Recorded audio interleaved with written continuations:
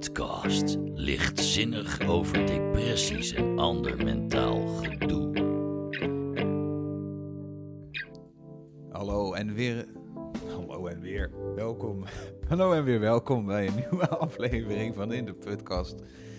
Ja, corona. Weet je, ik ben zelf helemaal er klaar mee. Ik word er akelig van, onrustig. En al mijn podcasts in mijn podcastfeed zijn op dit moment corona getypeerd. Al mijn politieke podcasts, al mijn podcasts die niet gaan over politiek, gaan allemaal over corona. Ik ben er helemaal klaar mee. En dan ga ik een aflevering maken over corona.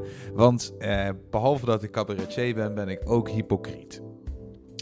Maar toch vond ik het belangrijk om deze aflevering te maken. Ik hoorde namelijk ook van een fan die last heeft van angsten dat deze tijden extra lastig waren. En dat kwam mooi uit, want ik en wat wordt beschreven als een opkomend talent in de comedy scene, Sjoerd Jansen, heeft last van een angststoornis. En hij heeft ook fucking veel last van corona. Hij vindt het heel lastig en daarmee ben ik in gesprek gegaan. Ook een beetje met het idee van misschien hebben we er wat aan. Het was wel een leuk gesprek.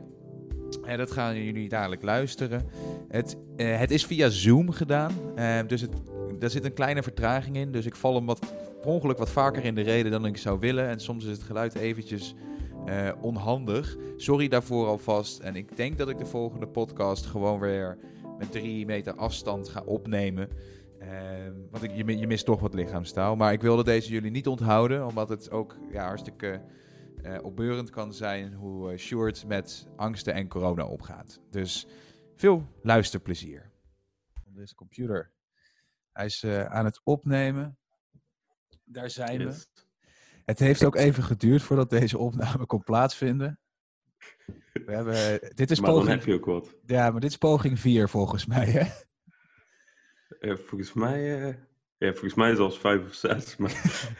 Ja, kijk, dat is gewoon daarom zijn mijn uitzendingen de hele tijd. Daar zit zulke gaten tussen. Want als je gewoon 2 labiele mensen een meeting wil laten doen, dat werkt gewoon niet. Want ik had zelf gewoon 1 keer dat ik kapot was. 1 keer was ik heel depressief en had ik er geen energie voor. 1 keer had ik technische mankementen. Andere keer had ik last van angsten. Dus, en dan hebben we alleen maar mijn problemen nog besproken. Ja, precies. Dan heb ik mijn problemen gewoon nog genegeerd. Ja, ben je daar goed in? Ja. Ja, ik ben wel altijd gewoon van het doorgaan. Je moet ook door, hè? Je kan ook niet veel anders. Nee, ik ben nooit zo iemand geweest die in bed gaat liggen lamlendig zijn. Ik Niet? probeer wel altijd... Nee, ik heb wel altijd een soort van ethos van doorgaan en niet toegeven of zo. Ik moet je natuurlijk ook nog introduceren aan de luisteraars. Ja. Sjoerd staat bekend als de mooiste snor op de...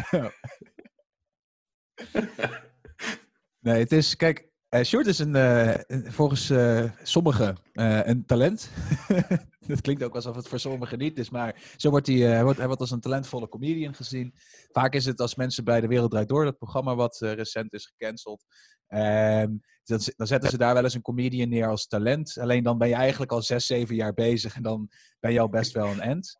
En Sjoerd is echt een talent wat over 4 jaar bij De Wereld Draait Door gaat zitten of zo. Ja, precies. Ja, dat vind ik wel altijd grappig trouwens. Dat bij De Wereld Draait Door, dat daar comedians als talent worden aangekondigd, waar wij gewoon tegenop kijken of zo. Ja, dat is zo van... Die bij ons de avonden afsluiten.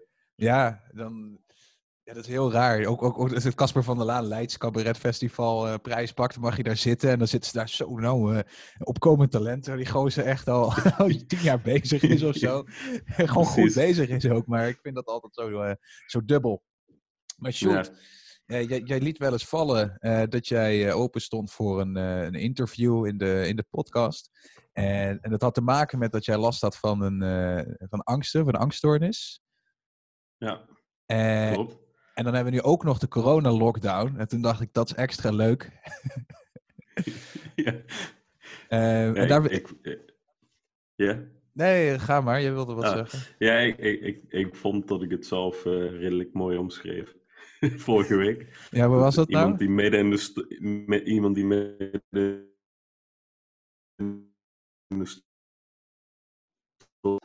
zo voelt het wel niet. Weet je wat er gebeurt? Je valt echt helemaal weg bij mij en dan op het einde hoor je... Ja, zo voelt het wel nu. Kan je nog een keer omschrijven hoe je je voelt? Ja. Nee, ja, ik zei vorige week tegen jou, het voelt een beetje als midden in de storm zitten. Mm. En ja, dat is wel echt, ik kan het niet beter omschrijven inmiddels. Midden in de storm.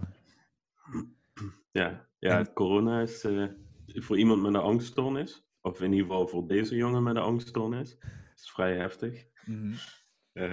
En ja, gewoon veel nieuws volgen, terwijl het eigenlijk niet goed is, maar toch doen. Wat voor soort angststoornis heb je?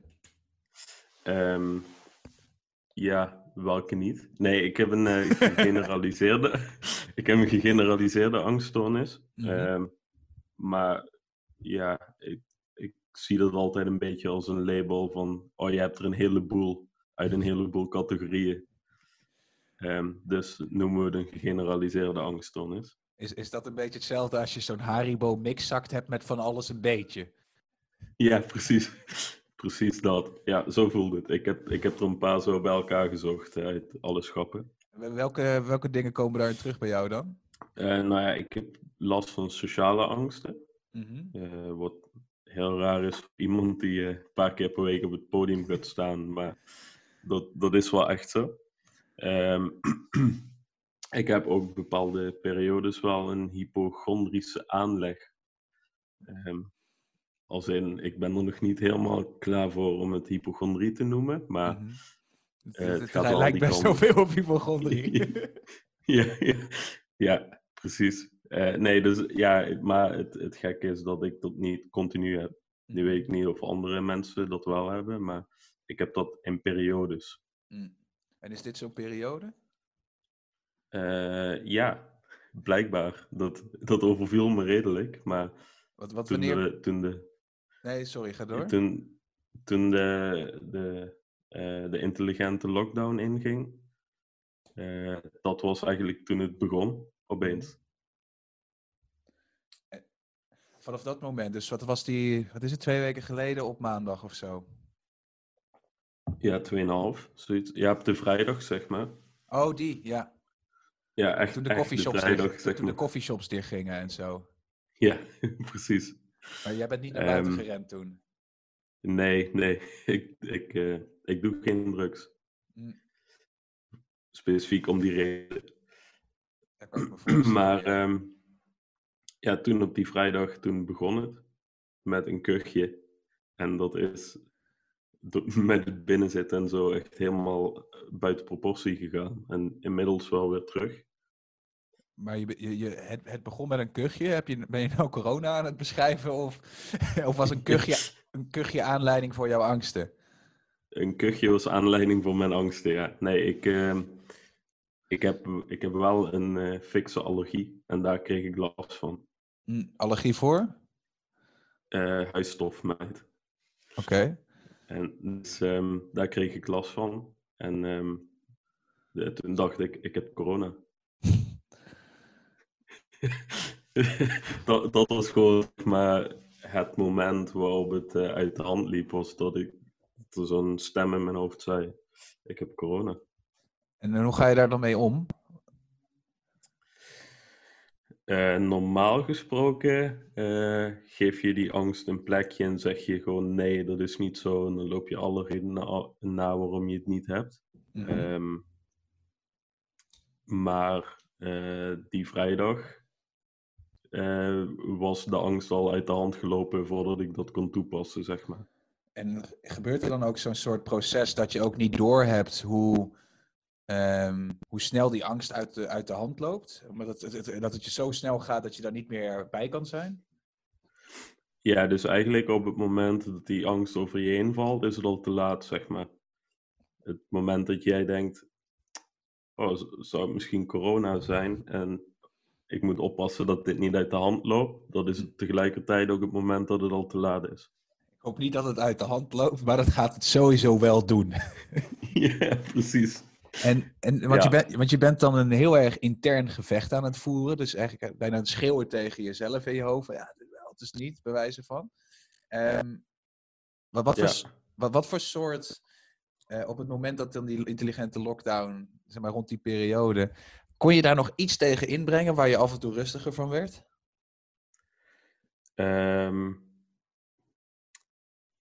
Nee. Nee. Nee, goede vraag, maar nee, je probeert dan gewoon, zeg maar, het logisch te redeneren dat je het niet hebt. Gewoon, nou, ik ben met niemand in contact geweest, ik ben niet in Italië geweest, enzovoort, enzovoort. Maar dan is er de hele tijd zo'n stem in je hoofd die zegt, of toch wel. Sorry, maar dat is heel grappig En eigenlijk. naar die of toch wel. Ja. Ja, maar naar die of toch wel, daar luister je naar. Dat is het gekke. Waarom is het zo verleidelijk om naar dat stemmetje te luisteren?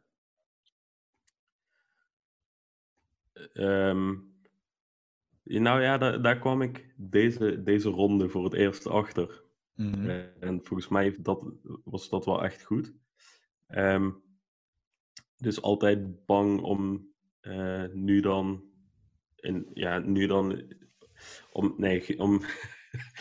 Oké. Het is altijd zo dat je datgene waar je bang voor bent, dan dat voelt alsof je dat wil negeren. En waar je dan een soort schrikreactie van krijgt, is dat je denkt, nu ga ik dat negeren, maar wat als het wel zo is? Dus in het geval van nu corona, dan ga ik denken, nee, dit is mijn allergie. En dus ga ik onbewust corona negeren, terwijl ik het misschien wel heb en eigenlijk juist naar de dokter moet. Dus je bent dan eigenlijk een soort deur aan het dichthouden, terwijl er aan de achterkant wellicht iets opbouwt. Ja, wat als daar wel een monster staat, zeg maar. Ja, want dan moet je weg bij die deur. Ja, Dus je wordt dan... Omdat er is een statistische kans dat het corona is. ja, En vanaf dat moment, als je daarin meegaat, dan is het einde zoek eigenlijk. ja, precies. Maar daar had ik het met Pepijn ook over. Die zegt dat die angsten, dat vertrekpunt is altijd ook gewoon reëel. Als in, Dat is ook zo. Dat niet per se heel raar is. Maar het zou kunnen dat de kans is niet mega groot. Maar het zou wel kunnen dat je corona krijgt. Ja, precies. Helpt het als ik dit zeg, of niet? Nee, ja, inmiddels heb ik het stukken beter onder controle. Puur vanwege het feit dat de 2 weken waarin het echt erg had moeten worden, mijn klachten, dat voorbij is. Ben jij überhaupt naar buiten geweest? Ja, vrienden hebben mij het huis uitgesleept. En wij hebben wel keurig in een driehoek gelopen met 1,5 meter tussen ons. Mooi. Maar ja, ik ben wel bijster weinig het huis uit geweest, ja.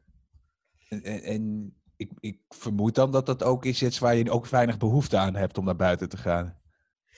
Ja, ik was gisteren nog in de supermarkt. Dat doe ik al niet graag nu. Maar ik merk dan ook dat ik echt boos word op als mensen te dichtbij komen nu. En internaliseer je die woede of heb je dan ook dat je dan begint te reageren? Nee, van buiten ben ik gewoon een steen. Maar van binnen denk ik dan, ja, godverdomme, ga weg. En dan niet even met je karretje zo'n duw geven of zo? Nee, wel het karretje in de weg zetten, zodat iemand niet in mijn buurt kan komen. Heb jij een karretje nodig of pak jij nu expres een karretje om meer voor fort om je heen te kunnen bouwen? Een strategisch karretje? Nee, ik pak een karretje omdat het strategisch is, ja. Ja, want voor corona had jij nooit een karretje? Nee, altijd een mandje. Heb je dan niet van 2 of 3 van die karren zo om jou heen? Power Zo'n cirkel. Ja, of van die kinderkarretjes, dat je dan zo aan die stokken van vasthouden. Nee, zover nog niet. Maar... Jammer. Nee, ik gebruik wel een karretje op een strategische wijze. Dat wel. Maar dat moet wel... Ik kan me voorstellen dat het een hoop stress veroorzaakt dan boodschappen doen. Ja. Ja, dus we hebben nu... Waarom lach je?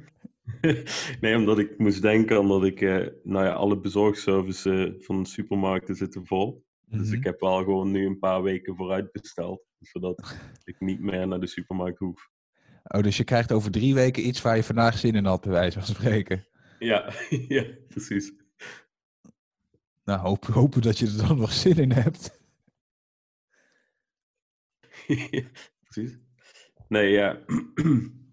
Maar ja, ik moet zeggen, ik heb het inmiddels wel al meer onder controle. Dus dat is wel fijn. Want je zei net, ik ga niet liggen en zo. Als ik angst heb, dan verlam ik helemaal, omdat ik het niet heel vaak heb. Maar dan kan ik gewoon alleen maar in bed liggen en proberen mijn hoofd af te leiden. Wat ga jij dan thuis doen? Op het moment dat je merkt van, nu moet ik er wat mee doen of zo? Nou, ik ga dan veel met vrienden doen.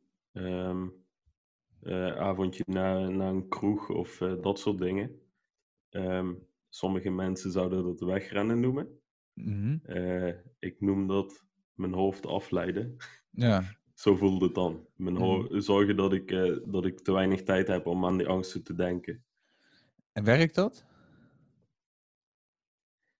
Eh, ja. Ja, het zorgt altijd voor een soort van reset of zo. Een beetje een computer die even opnieuw opstart. En dan drink je dan ook alcohol of niet? Nee, dat niet. Ja, niet noemenswaardig. Nee, oké, ik kan me voorstellen, want we hadden het daar op de chat al over. Is dat als je angstig bent, dan moet ik geen koffie drinken, want dat helpt totaal niet. Daar word ik alleen maar onrustiger van. Ja. En toen zei jij, dat ken ik, dat heb ik ook. Ja. Maar je gaat dan als je angstig bent wel alcohol drinken. Heeft dat een bepaald effect? Ehm, ja, ik zie het altijd een beetje. Ik ben een redelijk visueel ingestelde jongen, dus ik zie koffie altijd als een soort van versneller voor me. Mhm. En alcohol wel als een vertrager. En ik ken ook mensen die angst hebben die joints roken. Mhm. Ja, dat ook een beetje. Dat valt ook onder de vertragers voor mij. Mhm. Terwijl het met alcohol en met joints, zeker met alcohol, dat is wel een depressant van zichzelf al. Hè? Dat kan gevaarlijk zijn. Heb je daar wel eens over nagedacht? Als in dat je daar de volgende dag last van hebt? Ehm, nee, eigenlijk niet. Ik heb wel altijd bewust geen drugs gedaan, puur omdat ik wil niet weten, zeg maar, mijn hoofd werkt nu al op deze manier, laat staan als ik er drugs aan toevoeg. Mhm. Maar niet over de dag erna of zo.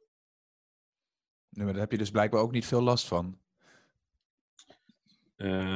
Nee, omdat ik al veel last heb van mijn angsten in general. Want op welke leeftijd merkte je van, ja, dit is wel iets anders dan andere mensen hebben? Of dit is relaxed. Dat kan ook nog, dat het niet eens een vergelijking is. Nou, ik denk dat ik er 10 jaar of zo mee rond heb gelopen, terwijl ik dacht, dit is niet heel chill. Mhm. Waarom ben ik zo snel bang van dingen? Mhm. Ehm, en toen ik er echt door in een depressie terecht kwam, tenminste dat zie je vaak, dat mensen met een angststoornis ook een depressie ontwikkelen. Mhm. Ehm, toen ging ik eigenlijk naar de huisarts voor die depressie. En kwam na de hand pas eigenlijk de angststoornis aan het licht. Je ging toen een behandeling voor een depressie en toen had ze een Ja. psycholoog die begon wat vragen te stellen en die dacht, oh, die zit misschien nog meer bij. Ja, die dacht, holy shit. Heeft hij dat letterlijk gezegd? Nee. Maar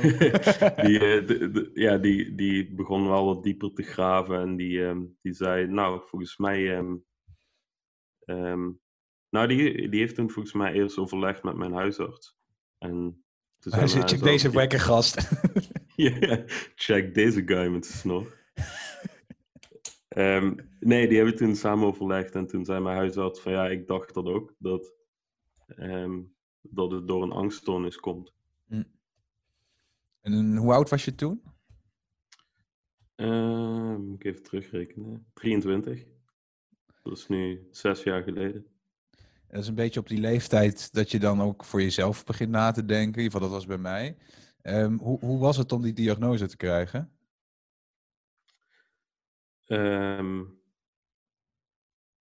Heel chill. Ja, ik heb lang niet durven gaan of zo. En niet naar de huisarts durven gaan met dat ik me niet zo chill in mijn hoofd voelde. Weet je nog waarom?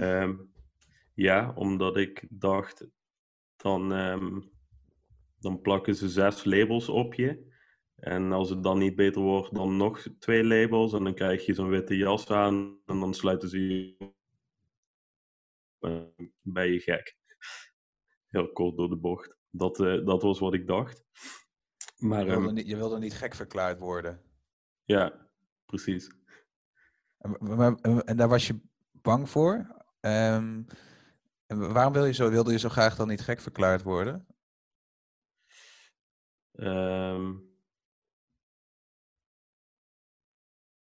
Goeie vraag. Daarvoor ben ik hier.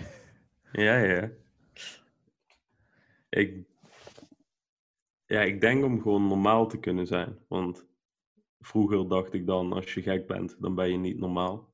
Mhm. En ik wil wel normaal zijn. Voel je je... Zeker niet ik wil zeker niet in een gekkenhuis terechtkomen. Mhm. En voel je je tegenwoordig normaal? Nee, maar op een fijne manier. Dat vind je niet erg. Nee, op een positieve manier voel ik me niet normaal. Want normaal zijn, dat is ook kut. Of, Ja, dat saai. Ik zou nu niet meer normaal gevonden willen worden. Puur omdat ik voor mezelf heb ontdekt dat ik gewoon niet gemaakt ben voor huisje, boompje, beestje. Gewoon een hond kopen op je 28ste, een kind op je 30ste. En dan een kantoorbaan 40 jaar lang. maar dat is een bepaald levenshouding, denk ik ook. En hoe verhoudt zich dat tot die angsten die je had? Of hebt? Ja, ik denk dat dat in ieder geval terug te leiden is naar een grote rode draad is voor mij doodsangst. Mhm. Dat is wel de overkoepelende, zeg maar, van mijn angsten. Dus dat ik heel erg bang ben voor de dood. En dus wil ik het Wat houdt dat in? Want ik kan me dat niet zo goed bij... Je bent bang voor het feit dat je er niet meer bent dadelijk? Of... Ja, voor mij is het zeker dat er niks is na de dood. Mhm. En dat vind ik eng. Want ik kan niks niet bevatten. Ik kan me daar niks bij voorstellen. Ik weet niet wat dat is. Maar het duurt ook nog voor eeuwig. Dat vind ik ook nog dan eng. Dat is een extra factor. Het niks duurt voor eeuwig, bedoel je? Ja, precies. En Het dan grote bedoel je... zwarte niks. En dan bedoel jij van, ja, wat nou als ik dat niks niet leuk vind? Wat moet ik dan? Ja, precies. Het voelt als een soort zo'n donkere glijbaan in een zwembad waar je in moet springen. En die duurt ook nog voor eeuwig. En hij is saai. Ja, hij is saai of juist heel eng. Oh, dus het is die onzekerheid van... Maar je zegt, ik geloof niet dat er iets is, maar dat betekent dat je daarna toch dat het dan ophoudt, dat je dus ook geen gevoelens en zo meer hebt. Nu zeg je dat het een soort sensatie is waar je dan in gaat. Ja, nou, het is het feit dat je niks niet kan bevatten. Zeg maar, een mens kan niet bevatten wat oneindig lang niks is. Dus dat maakt Vrij me lastig. bang. Dus, heb je wiskunde gestudeerd of niet? Ja. Ja? Ja, een van de vakken, ja. Ja. Want dan kan je met dit soort principes in aanraking komen. Ja. Heb je dat wel eens, heb je wel eens de supertheoretische kant van niks onderzocht? Nee. Nou, aanrader.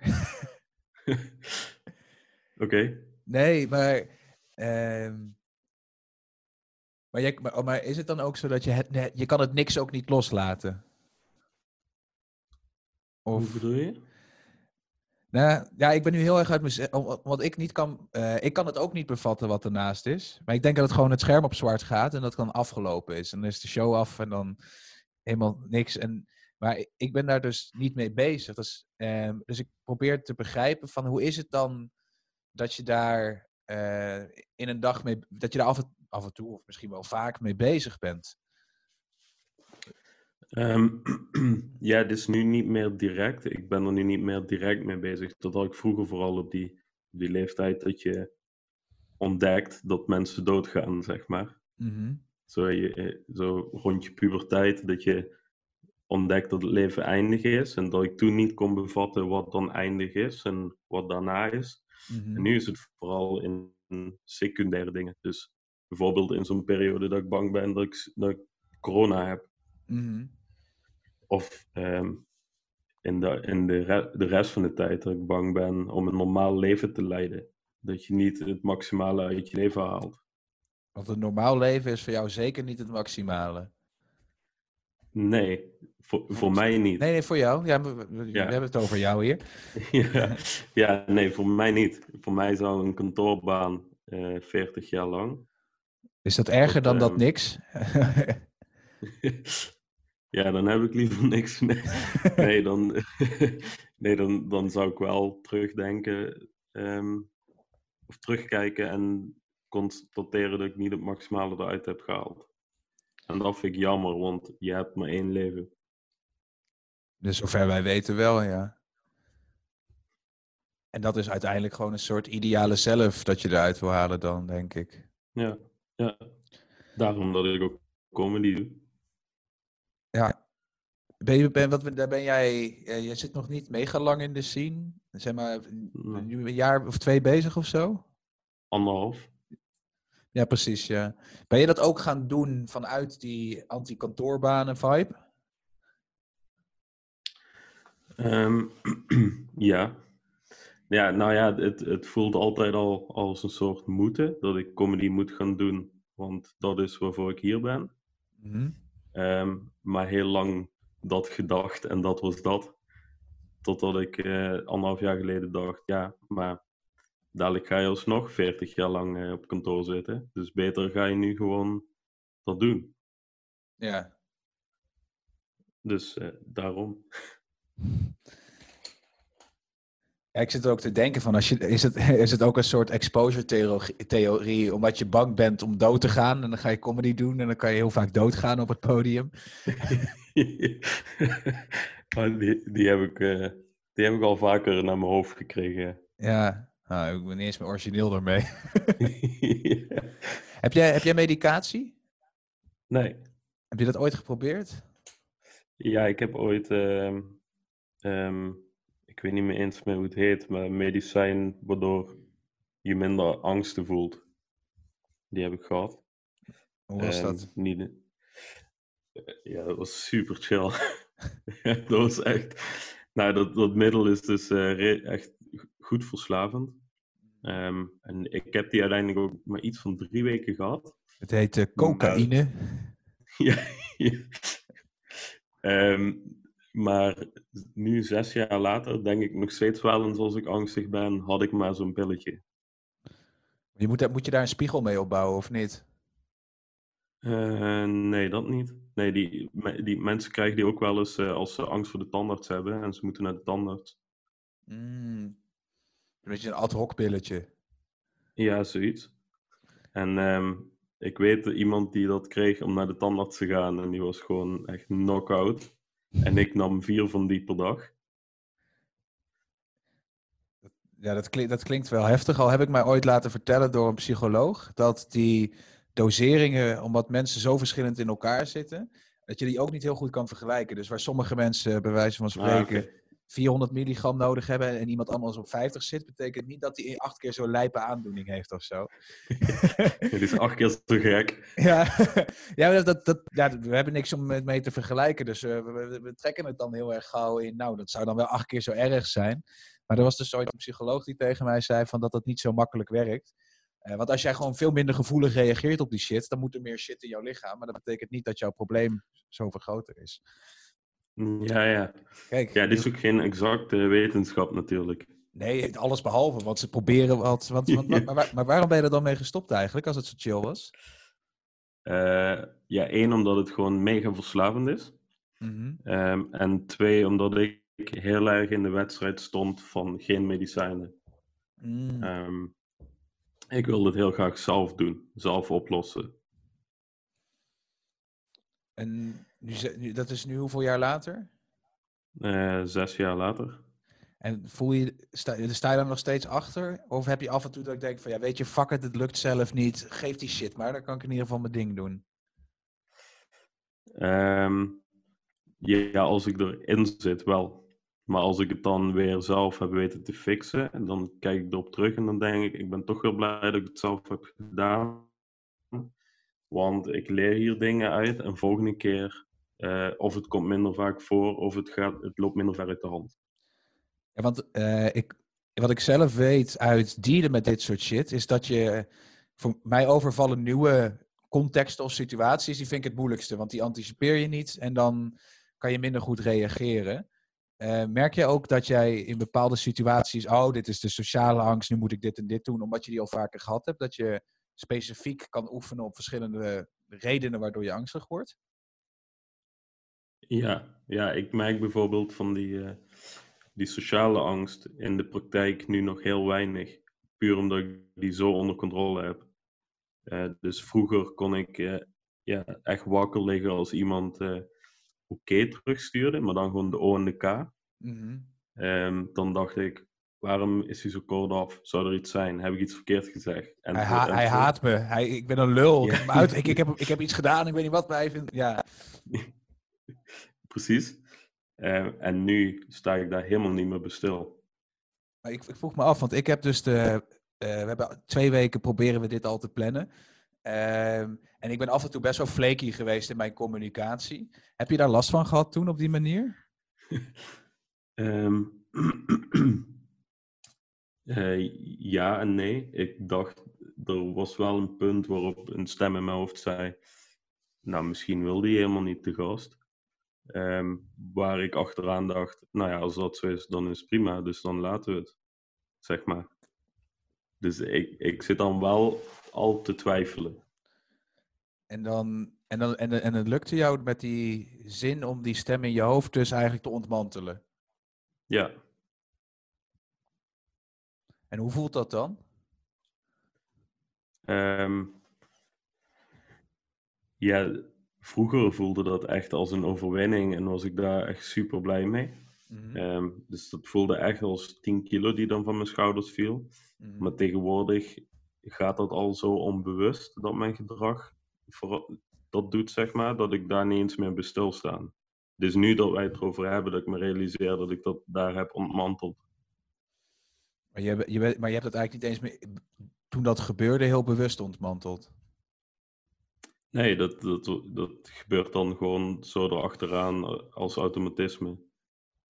En is het dan ook zo dat jij het beste bent in... Hè, want je zei, ik heb verschillende angsten, die doodsangsten, sociale angsten, die hypochondrie die dan nu opspeelt. Ben jij het beste in de sociale angsten ontmantelen? En moet je die anderen nog op trainingskamp? Of hoe moet ik dat?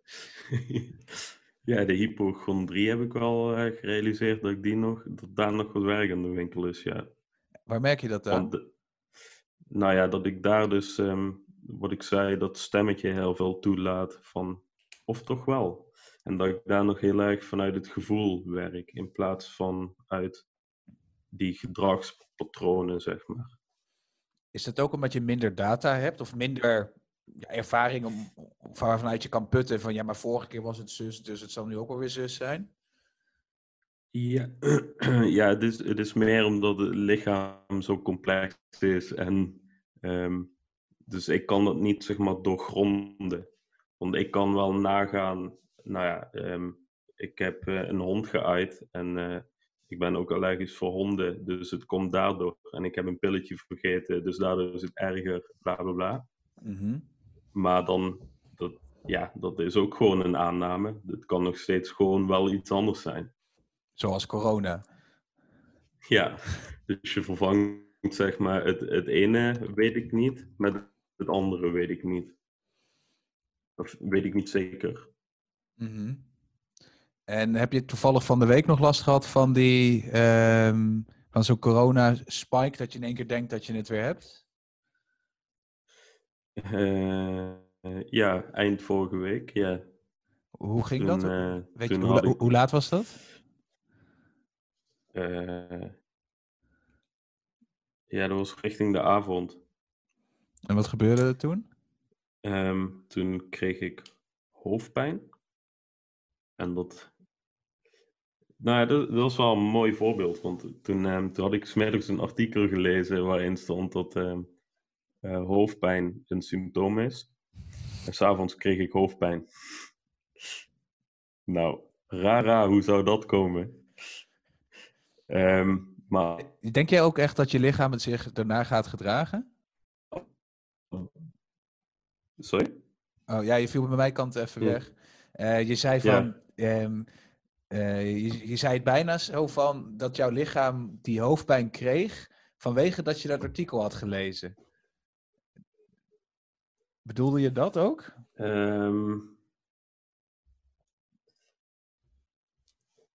Ja. Ja, ik geloof wel heel erg in dat ehm, als ik had gelezen dat rugpijn een symptoom was, dat ik 's avonds rugpijn had gehad. Maar had je ook wel echt rugpijn? Of ga je dan iets, oh ja, en dan wordt dat vergroot? Of hoe gaat dat dan? Ja, ik heb daar dus een theorie over gelezen en dat is dat nou ja, je spieren verkrampen dan, waar je last van krijgt. Vervolgens ga je die pijn, daar ga je op letten, Mhm. waardoor je lichaam nog meer bloed naar die plek gaat sturen. Puur om je te laten voelen waar je aan denkt. En misschien luistert er nu een arts en die denkt, wat een onzin. Maar voor mij voelt het wel heel erg altijd alsof dat aan de hand is. Ja, dus je hebt eigenlijk invloed op wat je uiteindelijk gaat voelen. En dat voedt Ja, dan weer dat... dat voelt weer die pijn. En had je door dat dit gebeurde afgelopen vrijdag? Ja. Waardoor ik enerzijds afleiding ben gaan zoeken. Mhm. En anderzijds voor mezelf na ben gegaan. Nou, kan het überhaupt? Ben ik buiten geweest? Nee. Ja, 1 keer en toen heb ik afstand gehouden. Dus de kans dat ik besmet ben is nihil. Mhm. En dat in combinatie met de afleiding heeft ervoor gezorgd dat ik het eigenlijk naast me neer kon leggen. En gewoon chill kon gaan slapen. En merk je dan gedurende die afleiding, dat als ik dan zo'n angst heb en ik leid me af, dan heb ik soms zo'n, ik voel me nu wat weer relaxter. En waarom voelde ik ook wel relaxed? Oh ja, mijn angst, kut! En dan ben je weer terug. Maar het is ook, ik weet niet of jij dat ook hebt, maar als ik dat heb, dan komt hij altijd harder terug. Ja, want dan schrik je ervan, want dan is Ja. het, oh, kut! Het is niet Ja. weg. Ja, precies. Maar zeg maar, doordat ik afleiding had en tegelijkertijd er iets aan deed, Mhm. kwam dat moment ook niet van, oh kut, daar was ik bang voor. Dus dan ontmantel je het. Dus die heftige schokreactie, die kwam eigenlijk niet. Die kwam niet. Oh, dat is Nee. wel relaxed. Ja, dat was heel chill. Voelde dat ook al, want je zei sociale angst voelt niet meer als overwinning. Voelde dit wel iets meer als een overwinning? Ja, heel erg. Ja? Ja, nee, ik had, als alle restaurants niet gesloten waren, was ik het echt gaan vieren. Nee, ik was daar echt trots op. Nu Ja. nog. Ja, dat zie ik ook aan je. Dat is wel nice. Waar Ja. was je naartoe gegaan als je het had kunnen doen? Ja, hier in Maastricht even bij mijn lievelingsrestaurant eten of zo. Maar ja, 6 jaar geleden had dit goed uit de hand kunnen lopen. En wat was goed uit de hand lopen dan vroeger? Nou, ik heb 1 keer, ik denk dat ik in de afgelopen 3 jaar 3 keer zo'n periode heb gehad. Ja, ik noem het altijd een hypochondrische periode. Mhm. En de eerste keer heb ik denk ik een half jaar daar last van gehad. En wat is dat dan, last? Ja, gewoon elke dag denken dat je doodgaat aan de pijn die je hebt. Dus ik had toen rugpijn. En ik dacht, ik heb een tumor in mijn rug. want gewoon spierpijn, dat kan niet. Ja, kijk, het grappige is, ik moet bij angsten moet ik daar heel vaak om lachen. Omdat, wederom, de rugpijn die bestaat waarschijnlijk. Maar ik herken het ook heel erg dat je dan, dat je gewoon, wat is het worst case scenario? En laten we daar dan binnen ook nog het worst case scenario pakken. Ja. Dat Ja. is, het is ook zo verleidelijk om daarin mee te gaan. Ja, en het is ook niet dan dat je denkt, oké, een tumor in mijn rug die ze weg kunnen halen en dan is het opgelost. Nee, het is dan een tumor in je rug waar je aan doodgaat. Ja, tuurlijk. Het is nooit een goede tumor.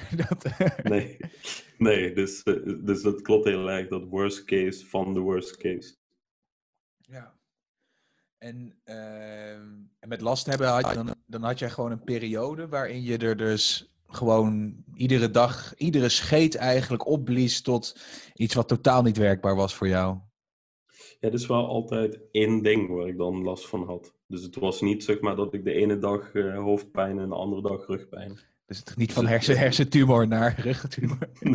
Nee, nee, nee. Dus het was die 6 maanden, dacht ik, een rugtumor. Dat is een hele flauwe vraag, maar als je de eerste keer zo'n rugtumor hebt, denkt te hebben. Kijk, na 2 maanden denk je wel van, nou, ik heb hem volgens mij al 2 maanden, hij moet er nu echt uit. Of wat doet die tijdscomponent nog iets met je? Nee, want ja, dus je hoofd is echt super vindingrijk. Dus je vindt overal wel een antwoord op dat past binnen dat kader. Dus als de huisarts, weet ik veel, ja, je gaat ermee naar de huisarts en die voelt dus en die zegt, nee, dit zijn spieren. En dat jij dan denkt, nou, maar misschien zit die aan de binnenkant, waar die helemaal niet kan voelen. Zeg maar, dus je hoofd vindt overal een antwoord op. Ja, dus je gaat dan eigenlijk echt een zieke confirmation bias. Ga je gewoon de data genereren, de verklaringen genereren die je nodig hebt om dat bestaan van die hersentumor of de rugtumor te onderbouwen. Ja, ja.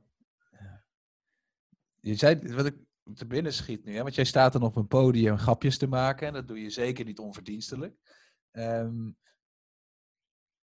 Denk je dat jij 6 jaar geleden dat ook op het podium kon staan vanwege die sociale angsten? Of dat je dat nu pas kan doen omdat je sociale angsten beter onder controle hebt? Ik denk dat ik dat nu pas kan daarom. En omdat ik ook relaxter in het leven sta. Dus ik probeer me niet meer te laten leiden door mijn angsten. Dat is gewoon iets dat ik heb in mijn hoofd. Maar ik word er niet meer door geleefd. Heb je nu vandaag last van iets? Nee. Helemaal niks? Nee, helemaal geen angsten. En vind je het ook niet spannend dan dat er dadelijk misschien extra coronamaatregelen komen om de nieuwe persconferentie?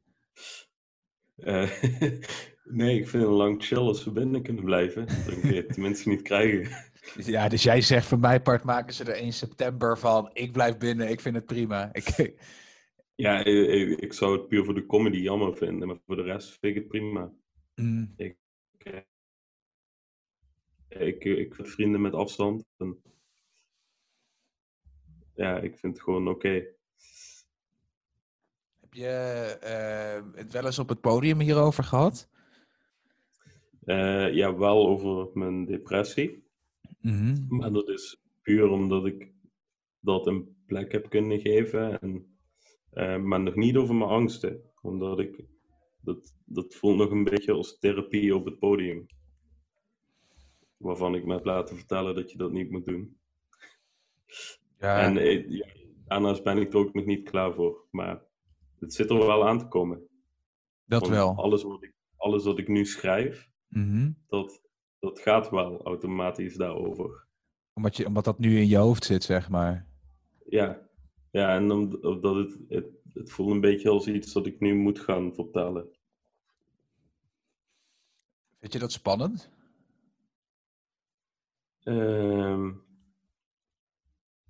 Nee, leuk vooral. Het voelde als ook weer een overwinning. Een overwinning en een bewijs van de progressie die ik al heb geboekt.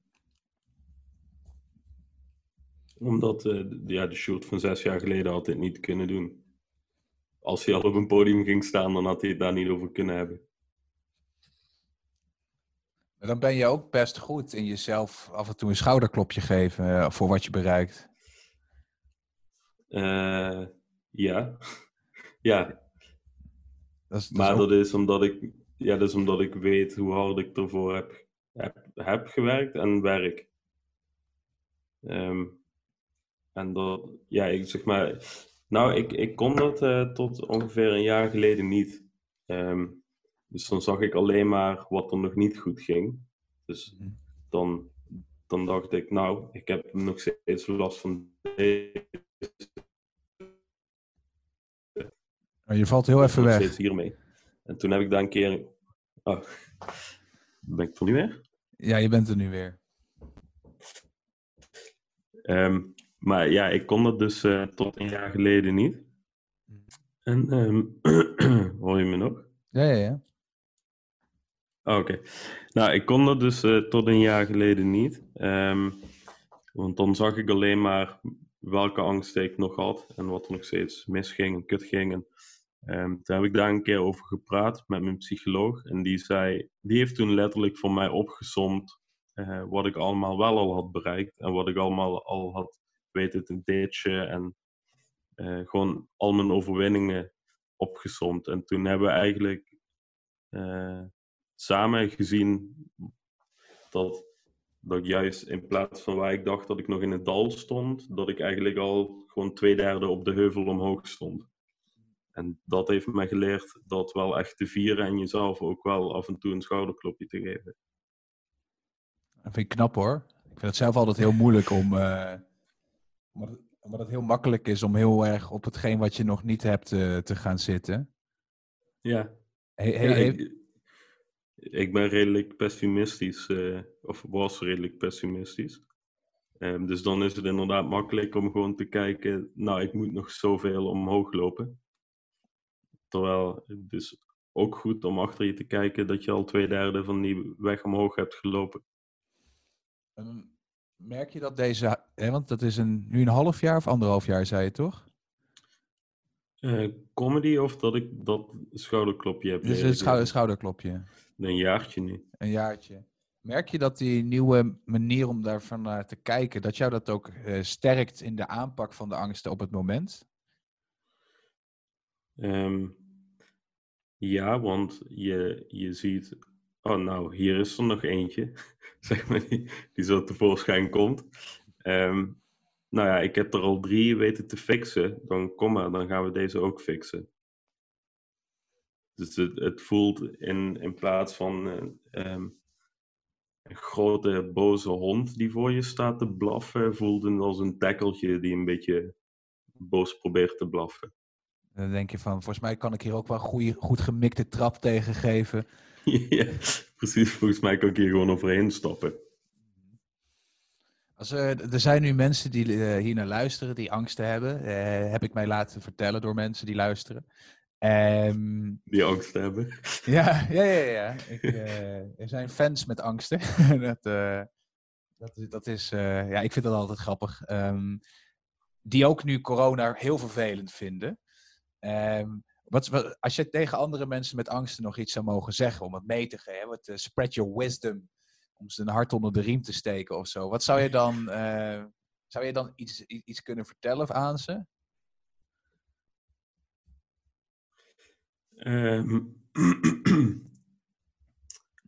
Ja, de kans is echt niet heel dat je het nu hebt.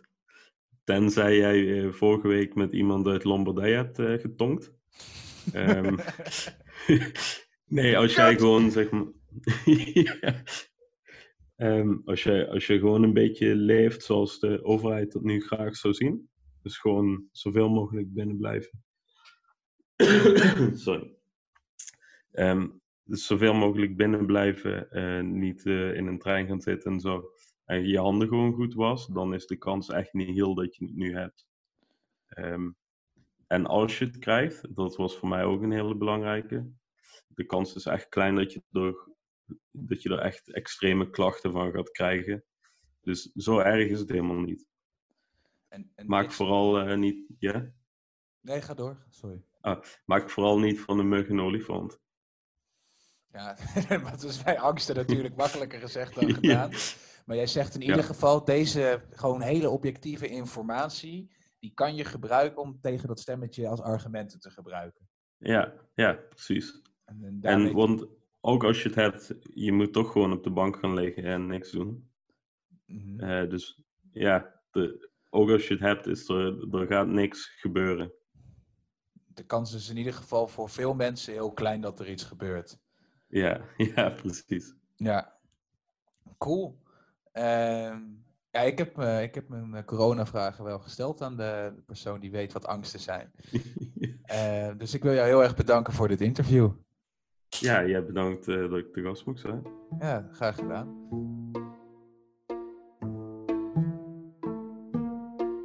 Dit was weer een aflevering van In de Podcast. Vond je het leuk? Like, subscribe, geef ratings in de App Store of de podcast-app die jij gebruikt, naar keuze. En het liefst 5, maar je mag ook eerlijk zijn, maar het liefst 5.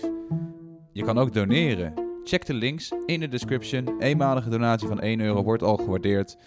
En ik wens jullie heel veel succes tijdens deze lastige tijden. En binnenkort weer een nieuwe aflevering met mensen die met zichzelf worstelen op het mentale en wellicht ook het fysieke vlak. Mijn naam is Jeroen Koelen en ik bedank jullie heel erg voor het luisteren. In de podcast. Lichtzinnig over depressies en ander mentaal gedoe.